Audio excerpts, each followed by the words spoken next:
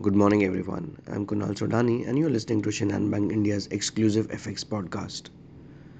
Today, RBI is expected to raise rates by 25 basis points. Federal Reserve Chair Jerome Powell started repeating his hawkish message, stating they would probably need to further raise interest rates, adding that the process is going to be a little bit bumpy. The market welcomed the concept delivered by Powell that stronger than anticipated data will see the Fed raising rates accordingly. The US data fell as Wall Street soared as an immediate reaction.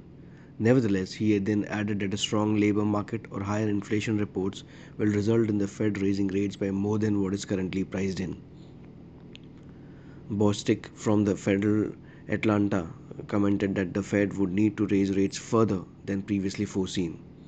On the other hand, Minnesota Fed President Kashkari, a voter in 2023, anticipates that the federal fund rates at around 5.4% due to stronger than expected labor market report, which showed that the US central bank needs to keep raising rates. Bank of Canada's Governor Tiff said there should be no further hikes, which will be needed as expected as the economy stalls and inflation is coming down.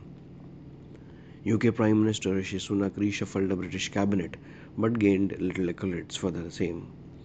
In terms of important data points, we have the RBI policy at 10 o'clock in the morning, where 25 basis rate hike is given.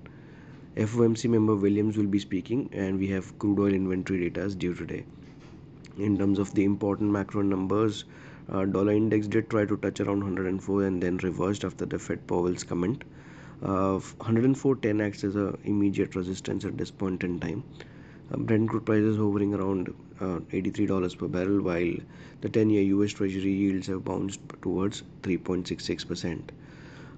All in all, the range-bound activity for dollar rupee may continue, with 82.5 acting as a support for the day, while 82.95 being the resistance for the day. So that's all from my side, friends. Wishing you all a very happy and energetic day. Thank you.